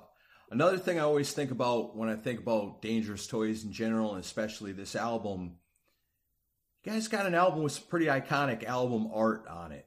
Mm. The logo, the clown who's bright, and then the background's kind of dark and dingy. It really jumps out. It's got like same kind of thing like Iron Maiden, where if somebody had no idea who that was and was just flipping through looking at records, odds are they're going to grab an Iron Maiden album or a Kiss album or this Dangerous Toys album. Do you guys got any say in the artwork, or is that just something that's provided? That's a good question. So it being our first record, and we're green, and let us figure that out, kid. Get out of here. That never happened. There was a little bit of rub by way of, and no one was doing anything wrong. It was here. The story goes like this. So back in the day, there was these things called fax machines, and I remember. The manager, Tim Heine, who was in my stories earlier, was faxing from management office. And I didn't have a fax machine. I had to walk. I didn't have a car. I had to walk to the copy place, half a mile away. Not bad. and go, yeah, you got a fax for me? And they'll, yeah, what's the name? And they just hand you what it faxed, you know. Wow. So I'm looking at, and I still have these faxes, by the way. There was this company called the Illusion Factory, and these guys have been doing some sketches via discussions that I had or we had had with management about what is a dangerous toy, what's going on, what are we going to do. We don't have a real logo yet or anything, and all this shit's happening fast. And I'm like, what is a dangerous toy? Okay, well, you know, maybe a Jack in the Box, you know, maybe a dildo, maybe a clown dildo, maybe a Jack in the Box dildo. I don't think that would fly on the record cover. But... No, but that's where kind of our dirty little minds were planted. And right. Dangerous Toys, we were stuck with that fucking name. The label, they liked it. The management, they liked it. We were there. We had to shit or take a walk, right? So we started in with this clown thing, and these faxes had these really cartoony, round-faced, cute little tiny cowboy hat clown faces, really round and bubbly, that with a little tiny, you know, really cute. Yeah. Shit that would be on like baby pajamas and shit. Oh God. In my opinion. And Yeah. I'm like calling, I'm going, is this a joke? What's going on here? See, I like your knee-jerk reaction, Chris, because you're saying that, like, you cannot believe that because you're so used to seeing this maniac. Yeah, that's clown. true. Right. So, Yeah. so if you go back to the beginning where there's absolutely zilch to think or have, because there is nothing, you're pulling shit out of the air. And so are they, in their defense, the Illusion Factory and my manager. And I'm like, this is terrible. No, there's no way in hell. I don't even want to use this artist anymore. They're like, these are the best artists in the business. This company does, they're artists, and this company does promotionals for everybody and everything out for in the business. And I'm like, well, you know, let's have a party for them, but they ain't gonna draw my fucking album cover. And he's like, I said, and before he could retort, I said, I got a guy in San Antonio right now that tomorrow can come up with a sketch. It'll, you know, not full color, but a sketch that'll blow this into oblivion, and you won't even remember what this looked like. May I proceed? He goes, there's no way. There's no way that you can do that. And I go, will you give me a chance? Yeah, okay, we'll see. Total doubting me. Got the drawing. Oh, I know what it was. I think I called my buddy Tommy Pons down in San Antonio, and he drew this fucking thing. And I think I gave him the fax number. And I said, fuck it, just fax it. I go, can you describe it to me? And it's like, he's got fangs, and he's, you know, this scary ass eyes. Originally his eyes were whited out like Cotton Eye Joe. There's no pupils, there's just white. So it was fucking freaky looking. Is this the sketch that's inside the sleeve? No, that's not the one. No. Okay. No. It's online, you can find it. I think it's got a bullseye backdrop. It's like a purple and red, maybe purple and white circle bullseye thing with the clown over it. And he's got crossbones, and his eyes are white, and he's drooling, and he's got really like alien, you know, H.R. Giger fangs dripping. Oh, wow. But it's the clown. It's our clown. You can tell. Right. Yeah. You'll find it. You'll go, oh, that must be it. And he described it to me. I go, well, that sounds killer. I don't even remember seeing his sketch. And I think he just went ahead and faxed it. Me talking to Tommy on the phone, just fax it to this guy. And if they like it, then there will be some revisions, and you'll be doing our album cover. And he was like, hot dog. So the rest is history. obviously the original version got dumbed down slightly. The teeth were a little edge, got an edge put on them instead of them because they were like needles. It was freaky looking. And then the eyes had the rainbow kind of pupil, and then we had to think about, well, he's a Jack in the Box, and then we used to have our walk-on music, Toys in the Attic by Aerosmith. Toys and down the toys and down the toys and down the in the attic. And so that was on our minds all the time because we heard that song all the time. It's one of the greatest rock and roll boogie woogie numbers ever written. Yeah.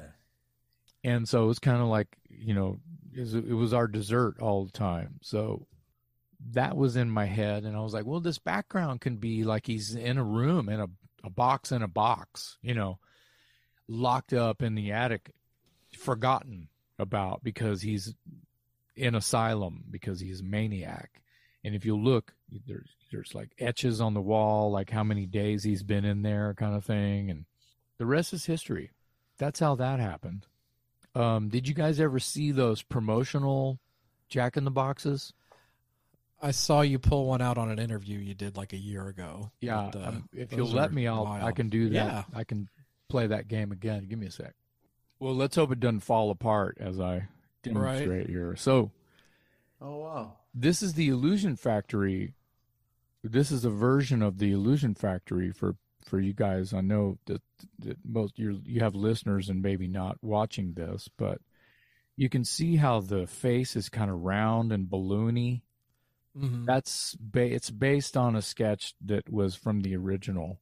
But it worked well for this, I think, because it's archaic looking.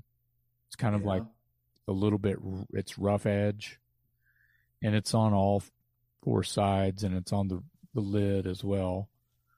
So this was sent, there was like 200 of these made. Here's the bottom. It's actually in pretty fucking good shape. And it's just made of some kind of resin, right? And then stained, I guess. Made to look like wood. It reminds me of the box on Hellraiser. Yeah, the Hellraiser box. Yeah. So, which I love. So this was, I think, about 200 of these were sent. And just for people listening, it's if you throw the horns and you spread the horns as wide as you can with your hand, that's about how wide the box is. So did this go out for radio stations? 5 or 6 inches, right? Yes, radio stations, maybe some magazine promos, MTV, whatever. And no one knew of who we were yet.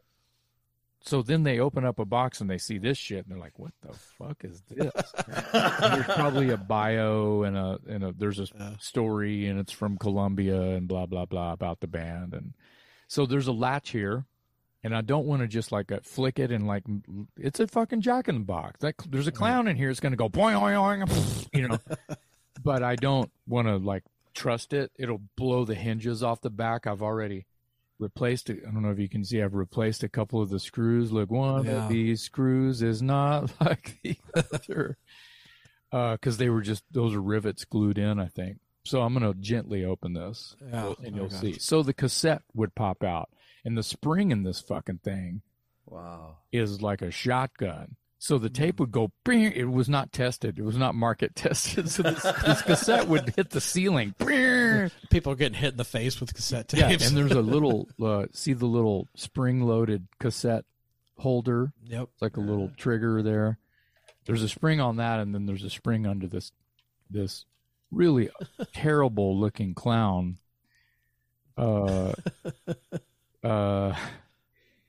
With a stupid little cowboy hat, and he's got a hangman's noose. They're trying to make him more sick and menacing by putting a hangman's noose on him, which is a good try. Now, if you look closely, his bottom teeth are kind of gone. They were a little longer, and if you see the teeth on the top, some of them are jagged and longer. So it's fragile. So these teeth, a lot of them had broken off. So obviously broken teeth. Yeah, broken teeth. So obviously I had I like the way you think. So stupid me had a little bit of time one day, and I decided, well, I want to give him some more teeth and make him look fucked up, you know? So those are toothpicks. I painted some toothpicks brown and black and yellow, and I shoved them up in there, and I glued them, and then I broke them off. Toothpicks. It looks like it was made that way. Yeah, it does. Well, that's could have been in their prototype, too, something similar. Anyway, that's that, and a very cool promo item. Yeah. If I don't say so myself. See, again, that's Columbia really taking the time and doing it right with you guys. Yeah, and I think that, you know, they between management and the publishing company, and they really cared about, you know, what was about their investment, right? Yeah. And we were happy with that. Wow, that's cool. You know, like they didn't tell us they were doing these until later, you know, or until they were already done. You know, we saw one and we're like, what the fuck? How come we don't have one of these? And then, you know. Have you ever had a fan bring one up to you to sign or anything? I was just about to mention some storytelling about this promotional item. Fell in hard times years ago and had to sell off some things, and it happens, right? Happens to everybody. And I sold mine for like $150 online, and sold some of my hair, cut all my hair off in the mid-90s, like literally had a flat top kind of thing, and sold my hair, $150 again, seemed to be a magic number. Sold my old hat. I don't know if you remember my hat. An old photo said "Hail Bound" on it. Yep. Sold that. Sold some boots, cowboy boots I wore in the teasing video, shit like that. Anyway, the Jack in the Box. I sold mine. So, I don't know, a couple years later, a friend of mine who played guitar in a punk rock band called Riddlin' Kids, who were under the Sony blanket. Can't remember if they were, you know, I don't know what label they were on, but it was under the Sony blanket. And he became friendly with some of the reps there. And he was out on the road, and he went to the Sony office, and he walked into his rep's office. Hey, man, we're on the road playing tonight, and we're nearby. Just wanted to come by and say hi. And he's like, yeah, have a seat. He sits down, and this box here that I just showed you guys was on their desk. Wow. And he sees it, and he's like, holy shit, I know those guys. And they're like, really? He's like, yeah, they're from Austin. Oh, really? I don't even know. I just thought it was weird, and it's on here. Here, do you want to give it to him? That would be awesome. And he's like, holy shit, really? So he takes it. He's on the road with it in his suitcase. He shows up to, ironically, a Broken Teeth show. And he walks up to me and he goes, dude, and presents it to me. And then I proceed to tell, I'm shocked. And he tells me the story, and I proceed to tell him the story I just told you about hard times. I sold mine.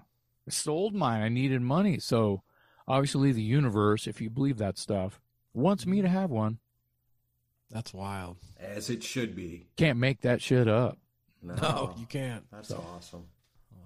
Well, then, if we're talking about the artwork in the album, got to talk about the photograph on the back taken by legendary photographer Mark Weiss. Yep. Got to hang out with him a little bit at Rockin' Pod.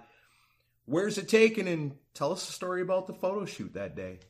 There's a place called Sunset Valley, which is technically just South Austin. Sunset Valley, I think we give credit in the record, Sunset Valley. I think thanks to Sunset Valley, it's not there anymore, but there was this old stable kind of goat corral kind of a thing. And there might have been a tin barn structure on it, and it was overgrown.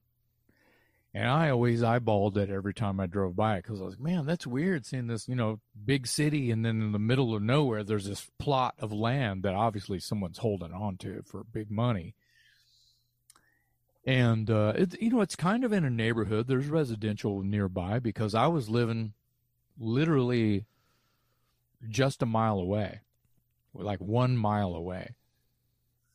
And it could have been Mark on that day saying like, well, hey, what, do you got any locations we could go to? I don't know. I don't know where to go. It's like, oh, there might be a couple places. There's this one place, and at first thing that came out of my brain was this little horse stable looking place that's right up the road. And I tried to tell him where it was, and I couldn't tell him where it was. I go, if you turn down this street is named blah, blah, blah. You can't fucking miss it. You'll be driving down a residential, and then all of a sudden there's this big plot of land next to a football stadium, or it's a high school stadium kind of thing. But there's this plot of land in between residential and this football stadium with a huge giant parking lot that this is adjacent to, connected to kind of thing. That's it. He goes, meet you there in an hour. I called all the boys. We all knew where it was. We're all living close by. Went over there. Hi, I'm Mark Weiss. Nice to meet you, Mark. Tell us what to do. Wow. I'll never forget it. So the record company sends him, huh? Yeah, hired by the record company. Because he was a big deal. All his stuff was doing well, and obviously he worked well with the bands because he's a rocker, and he wasn't just some, professional photographer. He was a rocker too, who happened to be good eye, good ideas on how to get people to sort of sell what it is that you're trying to do here. So, yeah, because even in the photo, you guys look like a hard rock band from Texas without even knowing nothing about you. It's funny because it looks like we're climbing a tree. Yeah, it does kind of look like it. But the band's called Dangerous Toys, so obviously there's some youth, so it's kind of, there's something in there that makes the photo work. Whether you like it or not, there is something in there that makes the photo work with the band and the attitude. And, oh, look at these guys climbing a tree. That's weird, Yeah, I'm leaning up against a fence. So, yeah, that was that. I learned a lot. I keep saying that, but, we didn't know. We had taken band photos before. We thought they were pretty good, and I still think that they were pretty good. But having someone who does it all the time, some supervision, he was able to really kind of mold something cool that day. Right, and it sets you guys apart from what else is going on. So, then, like, you got guys on their Harleys riding down the Sunset Strip, all the L.A., they're on top of a building with a city backdrop or something. But this sets you apart, Mark probably knew that, so this is perfect because it shows you are hard rock, but it also shows you're different from everything else that's out there right now. I think that was by default because we don't ride. I think motorcycles are badass. I've been in love with motorcycles my whole life, but I don't ride. So that wasn't real. If we would, rent a bunch of Harleys and have us sitting on, or even like hot rods, that's just not, we didn't do that. So the bullet belt and the leather jacket that I'm donning that day, that was really me. That's what I wore all the time. Well, I suppose when Mark calls you, he doesn't say, hey, get dressed up and come down here. No, he says, come over here in an hour. Yeah, it was easy for us to just show up in some jackets and boots and go, here it is. And he was like, yeah, looks great. There was no like, hey, hold on a second. Kind of reminds me of the story Eddie Ojeda told us at Rockin' Pod about his shoes. Remember that? Yeah. Oh yeah. yeah. On the cover shot of Stay Hungry, when it's the band photo, you look at his shoes, and he was saying, I like comfortable shoes, and I didn't know they were going to shoot our feet. I thought it was going to be from the waist up, and that's what I get for thinking. But he said the record company, somebody gave him shit about his shoes, So I don't know what his shoes look like, but I think they're just brown. Obviously, they didn't bother me. I don't think anyone noticed. No, that's funny. That's funny. But the attention to detail is great. And probably Eddie didn't think anything of it, and his band was like, that's Eddie. Who gives a shit? But then someone who's eyeballing the photographs and doing the layout of the album cover is like, hey, I got to make a phone call. What the fuck? Is it really? Is this the shot you guys want to use? Look at Eddie's shoes. And people are like, oh, yeah, okay. And then they call the band, and the band's like, what the fuck? Yeah. It's kind of weird. It is weird. But if that wouldn't have happened, if you would have been wearing the perfect shoes, we wouldn't have this cool story. So Yeah. That's right. yeah. So Sunset Valley, Texas is where that photo was taken. It was a great day. The weather was good. We he took us all to see Bon Jovi Skid Row. We had never heard of Skid Row. This new band, blah blah blah. My friends touring with my friend Bon Jovi. So got us all in, and he took a couple of quick snaps. I think one of the photos of me and John was in Metal Edge, like a year later. And you can see I'm wearing the same shirt, I'm dressed exactly the same as I was in the photo for the album cover. Oh, yeah. Maybe I got rid of the bullet belt. I'm not going to walk into that's a bit much. I was tired, too. I probably wasn't going to walk around with a bullet belt on at a Bon Jovi concert. So then I guess I got one more question about the layout of the CD. In the back, there's a poem. Mm-hmm. What is up with that? Is that something you guys put in there, or is that just something they added, or? Well, they needed another panel, right? They needed a frame. They needed another panel. I think Tommy, the artist, drew that the clown coming at slightly through the lid, reaching for the mallet. Yeah, that's awesome. And it was like a grayscale, so it wasn't going to be. It wasn't colored. It was probably something he did on a request from management because we needed another panel. You got the lyrics on on one side, and we're kind of got this whole other side of the sleeve on the inner sleeve here. I had written that. I don't really like to call it a poem, but I guess it's a poem. I had written that, and management had called me and said, "Hey, we need something. You got anything? Something like what? I wrote this poem. You want to print that? Yeah, fax it to me. See what it is." And that was it. I didn't change anything on it. I just wrote that out, like in a stupor, like late night. I think I just wrote that.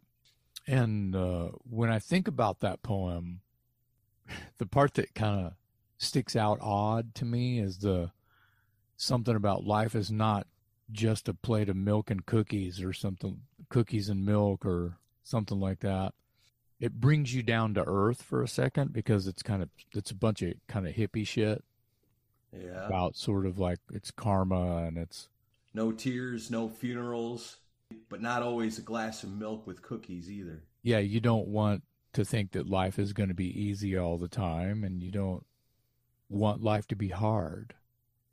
But it is, so it's kind of this circle that you're living in, and you just have a turn signal, but you have to decide to go left or right.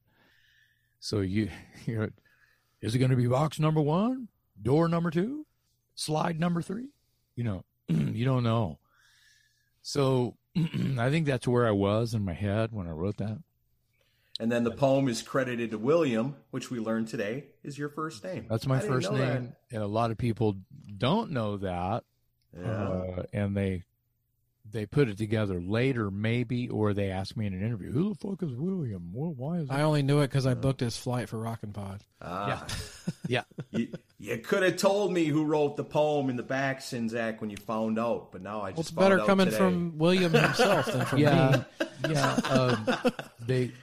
I only get called William in grade school and at the doctor's office, the DMV, places like that. Yeah. I answer to William in those professional places. My parents didn't even call me William. It's family name. My dad was named William, but I'm not a junior. Like, even my dad called me Jason all the time. So, like, never, ever called me William. or Billy, or my dad went by Bill. So, Well, and the clown's name is Bill. yeah, Beelzebub, which is just a spin on Beelzebub. So, and I think that was me and Tommy having a conversation. What are we going to call this stupid ripoff of Eddie with clown makeup? Yeah. Oh, how about Beelzebub? Beelzebub, like Beelzebub. Okay, I love it. Perfect. It was literally went like that. I thought it was interesting that the album came out kind of around the same time as the Stephen King's It miniseries. And Killer Clowns from Outer Space. That's right. And if you remember the clown masks that those guys were wearing, those actors were wearing in Killer Clowns, it's strange that some of them sort of resemble the sketches from the Illusion Factory, the ones on the Jack in the Box and the ones that I described in those early faxes that I said, fuck to the no. We ain't using that shit. And a lot of people thought that Tommy was, maybe he was and didn't feel it. Maybe he was ghosting that, but he wasn't intentional. Killer Clowns as well as It. But even It kind of had a round face. Yeah. And so when you think about the Joker, old Joker comics, his face is really long. He's got this chin that looks like a ball sack, you know, that thing. Whatever is going on there, I feel like is where it's coming from. So it's a lot of things. Sure, it's Eddie from Iron Maiden. It's the Joker. Sure, it's Killer Clowns. Sure, it's It. It's all of that stuff. So the people who are afraid of clowns, they don't care where Tommy got it from. They just don't like it. Or do they? You see where I'm maybe going they with like this? That maybe ties, they like being scared. they that like ties in exactly. You know where I'm at. That ties in with the song. It ties in with the whole idea behind the name of the band, and kind of Pretty worked awesome. out. Kind of worked out. Yeah, I'd say so. Yeah, I mean, we don't have much of a career after that first record, and so we just milked the shit out of that first record. And we're fine with that. Sure, there's new songs. Sure, there's new songs that aren't recorded yet that are done being written. Sure, we put out 3 more studio records after that debut. Mm-hmm. Live album, a live DVD. That first album became an underground classic, if you will. Yep. I think so, yeah. I'm not trying to give it its own legs. I think that it kind of speaks for itself because there's a lot of fans that swear by it and tattoo it on their bodies and whatever. So, I feel good about it. Was there anything extra recorded during the sessions of this that didn't make the album that might be out there somewhere? Nope. No, we had some other songs that had been being played live prior to the record deal, that we had written that we were just playing for fun. And I can't even think of any titles, but there was probably a good handful of them, 5, 6 songs that we didn't really feel they were strong enough to present. Or if we did, we were correct and they didn't get chosen. So part of the story about us going out, it wasn't like we got on a plane and went to LA and our friends drove our U-Haul out with some gear and we just went to Sound City and stayed there. The label had rented us some cars and apartments, so we had to live out there for a few months. And this would have been probably October of '89. And the first thing we did, I want to say it was like the next day. Like we got there, we got settled in our rooms and stuff, and like the next day we went to SBK. They had an office down on Sunset. And we went to their offices, and they had a studio in the first floor. I remember it well because it was pretty much right across the street from the old Tower Records on Sunset. And you could look out the window of the studio and see Tower Records.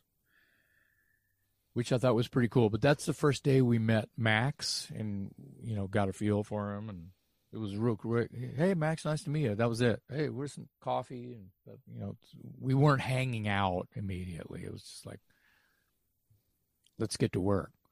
Right. They mic'd us up. We recorded. He gets on the talk back, play every song you know. Seriously. And we're like looking around. Every song we know. Yeah. Even cover songs. Whatever you feel like you want to throw down on here, just do it. I'm going to hit record and you're just going to fucking play all day. All right. So we did. We just started jamming. Pick a song, go. Pick a song, go. Pick a song, go. We might have recorded, 14 songs. Ironically, we recorded Love Hurts. By Nazareth? Yeah. We probably recorded some extra songs that day during that initial recording, but it was just a 2-track, not a multi-track. It was live. And I may have that floating around, but you'll never hear it. Oh, man. Yeah. You say that until somebody comes around and says, we want to do a deluxe edition of that first Dangerous Toys album. Then we'll see what you pull out of the vault. But, man, this has been awesome. When you hear it, you'll go, oh, yeah, this stinks. Yeah, thanks for having me, man. I appreciate you guys very much, more than you actually know. It was fun to do this. Yeah, I feel like I've learned a lot about an album I already loved. Yeah, same here. That's beautiful. And so you said there is stuff that's been recorded for possible new material? Yeah, it's not mixed and, it's not ready yet. And there's other new songs that are written that just haven't been recorded yet. There's no budget. There's no timeline. There's no deadline. But someday we're going to get another Dangerous Toys album? Maybe I can say this. Don't hold your breath. Some of us are just into the process and want to get it. Some of us are, gung-ho all the time. Oh, that's slowing down. I'm going to go somewhere else and use my time elsewhere. Oh, well then let me put it like this. No bitterness. There's no bitterness. It's just some people are go, go, go, and other people are like, let me think about this for about 7 years. Oh, man. All right, well, let me put it like this. May we have another? Please, someday? Don't hold your breath. It's possible. My parts are done. Yeah? Mic drop. Yeah, my parts are done, bro. Hey, everybody else, let's get it together. I can't just release the vocal track. Sure you can. Oh, man. Where's Max Norman when you need him to crack that whip? Well, he costs money. Yeah. Oh, yeah, he costs a lot of money, I'm sure. Mm-hmm. Oh, man. Well, Jason, thanks again for doing this. Yeah, and my pleasure. People can find you on Facebook, all the social media, all that good stuff. Yep. Talk Louder Podcast. Talk Louder Podcast. Great show. Thank you. I appreciate you guys. Thank you very much. Thanks, everybody. We'll see you next time.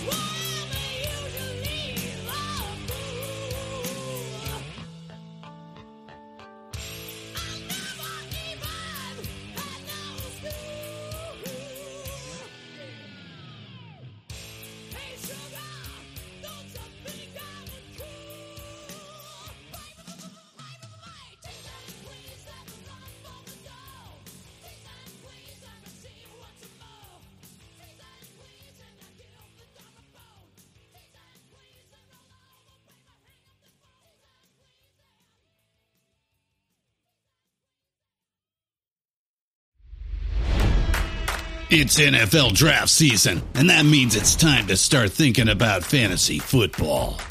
FantasyPoints.com features industry-leading experts and prognosticators using proprietary hand-charted data to help you score more fantasy points. FantasyPoints.com is the place to go for whatever kind of fantasy football you play. Whether you play fantasy football, daily fantasy sports, or do a little bit of everything, Fantasy Points has the meticulously researched content to guide you to victory. And why wait for the fall? Fantasy Points also covers the new spring football league, the UFL. Join the guru, John Hansen, Scott Barrett, Joe Dolan, and other massive names in the fantasy football universe with an exclusive offer. Use code Pantheon for 15% off any Fantasy Points package, including the all-in package, with access to every article, tool, and data nugget that Fantasy Points has to offer. That's fantasypoints.com and code Pantheon for 15% off at Fantasy Points. Fantasypoints.com, code Pantheon. Score more fantasy points.